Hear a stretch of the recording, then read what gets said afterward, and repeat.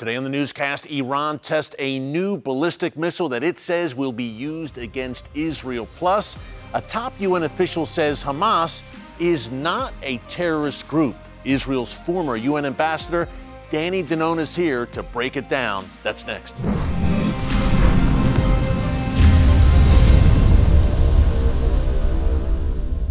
Hey folks, Eric Stakelbeck here. Welcome to the Watchman Newscast. We've been laying out for you here in recent days how Israel is fighting on two fronts. Of course, in Gaza against Hamas terrorists, and then there is Lebanon. We believe here in the newscast that a great northern war is looming in which Israel will be forced. It really has no choice at this point, folks, to face off against Hezbollah. Now, the hand behind this, the head of the snake, is the Iranian regime. Remember, Hamas, Hezbollah, along with Islamic Jihad in Gaza, the Houthis in Yemen, those various Shia militias in Iraq and Syria are recipients of Iranian funding, support, and training. That ring of fire that surrounds Israel on all sides is an Iranian-backed ring of fire. And yet, as all this chaos is unfolding on Israel's borders, the Iranian regime, and this is largely, it seems, in recent months, escaped the world's attention, or perhaps the world just doesn't want to admit what's happening, as the Iranian regime continues to push towards a nuclear weapon and, yes, continues to develop the most robust ballistic missile program in the entire Middle East. Another example of that took place as the Iranian regime tested ballistic missiles that it says, number one, can reach Israel, that have a distance of over 1,000 miles, but secondly, this simulation that these ballistic missiles were used in, this war drill carried out by the Iranian military, simulated a ballistic missile attack on an Israeli air hangar which would house F-35 fighter jets. Now, folks, it's pretty clear what the Iranian regime is doing here. They're saying in a future conflict with Israel, they will target F-35 fighter jets, American supplied, by the way, that are stored in Israeli hangars. So you see the Iranian regime's intentions here, and folks, it's not just bluster. This is serious. The Iranian regime's apocalyptic ideology, its goal to wipe Israel off the map, guess what? They're actually shaping policy around it. So let's not get in the fog of war here. Let's not lose sight of the ultimate driving force, again, behind the chaos, not just in Gaza, Lebanon, but also in Iraq, Syria, Yemen, and beyond, and that is the Iranian regime. Speaking of Iran's nuclear program, I think of the UN, and the UN is supposed to at least be taking steps to prevent a nuclear Iran. That hasn't gone so well, needless to say, nor has the UN's stance on the Israel-Hamas war. Now, earlier this week here in the newscast, we broke down for you how, look, UN officials, including the UN's point person on the Palestinian territories, Gaza and the West Bank, we call it Judea and Samaria, are rabidly anti-Israel. Now we have the head of the UN's relief agency saying, and I quote in an interview this week, that Hamas is not a terrorist group, and I quote. So I suppose all that butchering and maiming and murdering on October 7th, and really for decades before that, the suicide bombings, the terror tunnels, the rockets, the list goes on, that doesn't constitute terrorism in the eyes of this UN official. He said, look, it's a political organization, a social organization. It's not a terrorist group. Again, folks, this is a UN official. And I was in Israel last week. I broke it down for you here over the past few days.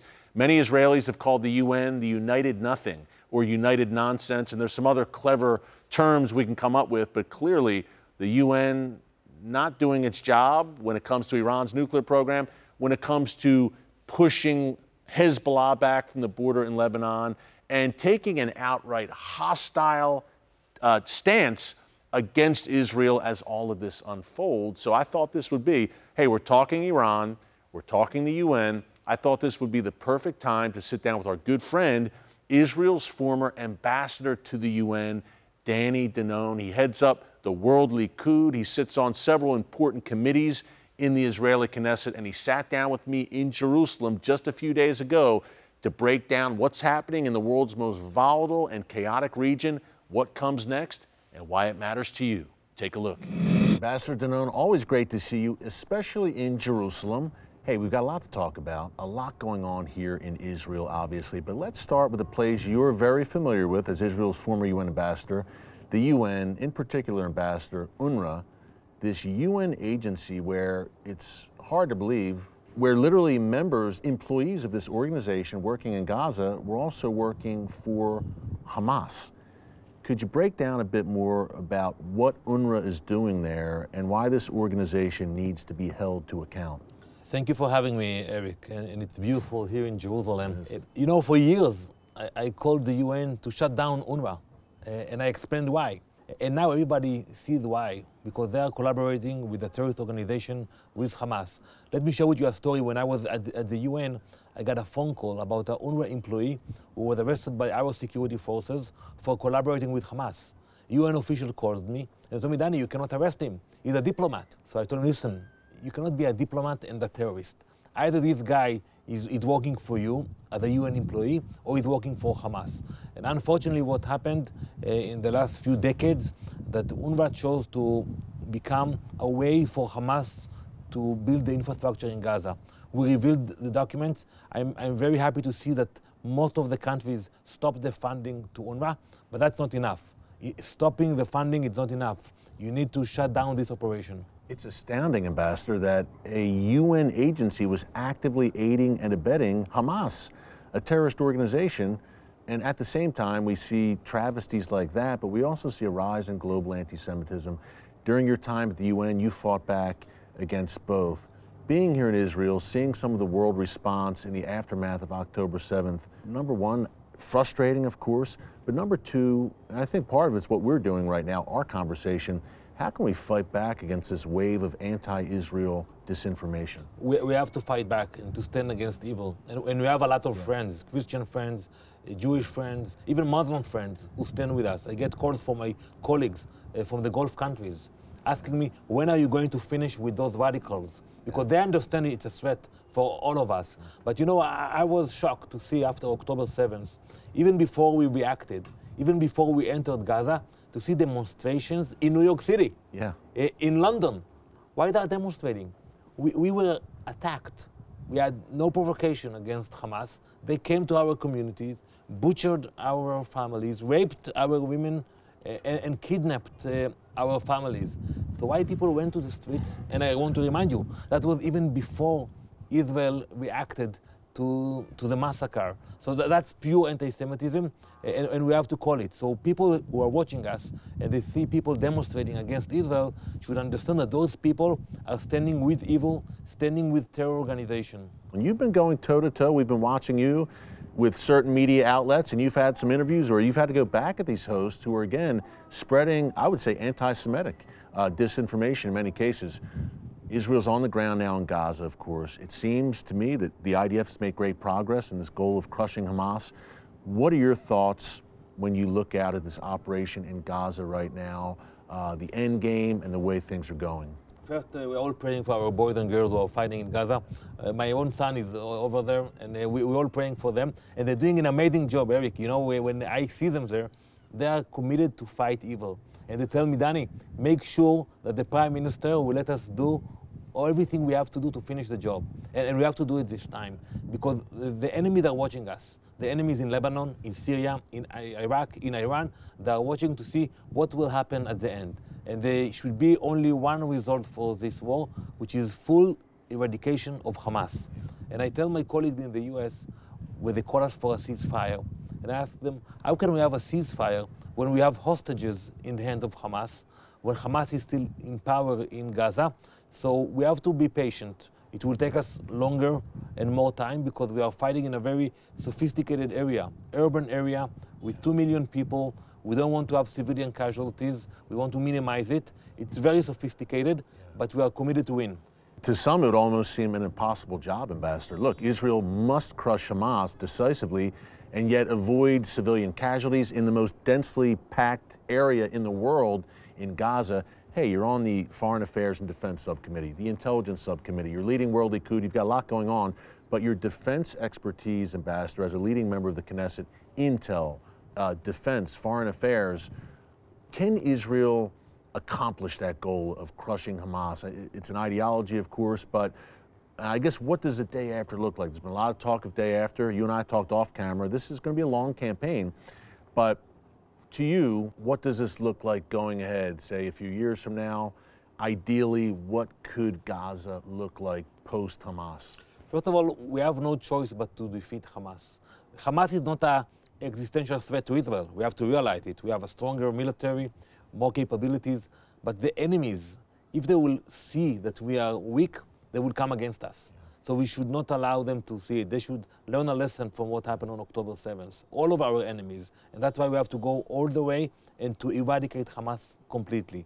Regarding the day after, I hope that it will be similar to what happened in Germany. You know, when the Allies got to win the war in Europe, they made sure that they uprooted all the Nazi ideology and they allowed Germany and Japan to become a modern society. Look where Germany and Japan today.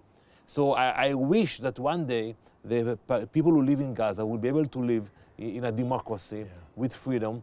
But in order for that to happen, the international community must insist that we uproot all the structure of hate, the culture of hate that you see today in Gaza. Hamas are modern-day Nazis, Ambassador, in my view. A denazification program there in Gaza where children as young as 3, 4 years old are taught to hate Jews. When I think of Gaza, I think of October 7th, Hamas, Islamic Jihad. I think bigger on it, Ambassador. I think of the head of the snake in Tehran and the Iranian regime. I want to talk about them in a second, but let's move north. Hezbollah, perched on Israel's northern border, some 80,000 Israelis roughly evacuated from the northern communities. That seems to be a problem that needs to be dealt with. What should the approach be to Hezbollah and hopefully bringing those residents of the north back home? They will come home. There is no other choice. We cannot allow Hezbollah to be on the fence. That's something which... Literally on the fence. On the fence. You know, I take many dignitaries to tours to the south, to the north, and I show them Hezbollah terrorists on the fence from the communities. So I think there are two options. One, that the Hezbollah will realize that they have no choice and diplomatically they will move back, or we will have to use force and push them back. So those are the two options, and I think it's not, we don't have too much time. We cannot keep hundreds of thousands of people in hotels telling them you cannot go back home for, now it's almost 4 months. We cannot allow it to stretch much longer. You know, Israel is on war footing right now, obviously, hundreds of thousands of reserves called up. So as you said, seems to be the time to make the move. Hezbollah's one piece of this, Hamas. I mentioned Iran, Ambassador. The Iranian regime is basically the fount of all this regional terror. How can the world, not just Israel, this is a world problem. How can the world hold the Iranian regime accountable? So we have discussed it so many times that Iran is controlling all those proxies in the region. And even the American troops, and I regret the loss of lives of the American troops, it was coming from Iran. You know, those militias get funding, training, weapons from Tehran. So they use it to attack us, they use it to attack American troops in the region. But we have to realize that it all comes from Tehran. Look at what happened with the Houthis in Yemen. We have no conflict with Yemen. We have no border with Yemen. So why they are sending UAV to attack Israel? It's only because they get directions from Tehran. I think that the US, Israel, and other strong democracies should call it and say, we are going to make sure Tehran will not continue with what they are doing. Yeah, I think this has really been exposed to the world again, how Israel is really the first line of defense for the West as well. And yet, Ambassador, we have Western diplomats calling for a Palestinian state now, calling for basically the imposition of a Palestinian state, whether Israel likes it or not. What are your thoughts on that? Is this the time, with October 7th fresh, obviously very fresh, is this the time already to be talking about a Palestinian state and going all in on that?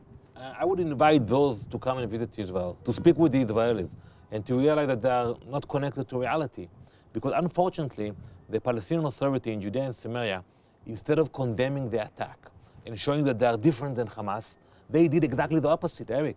I was shocked. But until today, you cannot find one, even not one, condemnation from any senior official from the Palestinian Authority about what happened on October 7th in Israel.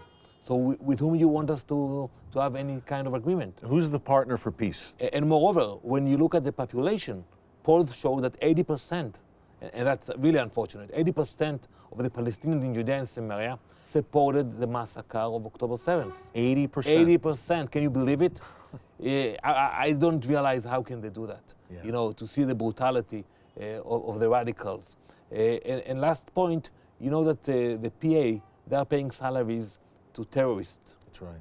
They are also paying now, as we speak, salaries to those terrorists who invaded our communities on October 7th.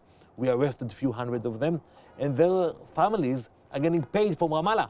So with whom we should negotiate peace now. Yeah. And this is the Palestinian Authority of Mahmoud Abbas. This isn't Hamas you're talking about, Ambassador. That's the Palestinian Authority in Ramallah, which is headed by Mahmoud Abbas.